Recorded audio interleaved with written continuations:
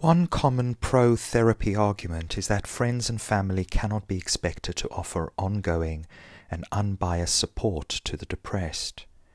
According to this reasoning, significant others are too emotionally entangled with us, too naive in their understanding, too lacking in subtle counselling skills, and not bound by any obligation of confidentiality.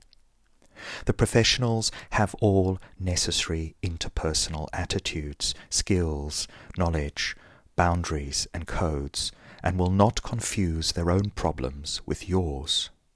It is true that too much depressed behavior or complaining can elicit typically naive and dissympathetic responses, such as pull yourself together, count your blessings, look on the bright side, and even occasionally the impatient, why don't you kill yourself then? Who might not, in these circumstances, have a go at therapy? But instead of calling in the supposedly skilled professionals, perhaps we should pause to reflect on the sheer facticity of depression and its prevalence, and the resigned way in which we take depression to be a mysterious inconvenience which, fortunately, kindly professionals have been trained to endure, understand, interpret, and cure. We have many problems. We experience many psychological aches and needs, as well as physical needs. Why should we not visit a prostitute or psychotherapist to relieve us bodily and sexually? Well, we may do so, but psychotherapy enjoys higher status than prostitution and often pays better. The comparison has been made before. Psychotherapists are like prostitutes, simply asking money for something very personal that you don't get elsewhere.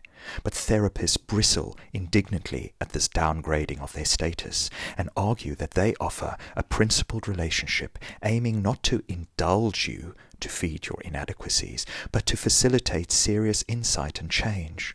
Well, some prostitutes offer long-term relationships paid sessionally, are unconditional, non-judgmental, unshockable, and ready to respond to idiosyncratic needs. Most of us appear wired to need to feel that we matter to others, that even if we are not intensely loved, we are cared about in this distressing world, and this craving for care can be partly satisfied by psychotherapy, religion, cults, and prostitutes. And that is Colin Feltham, who is himself a psychotherapist.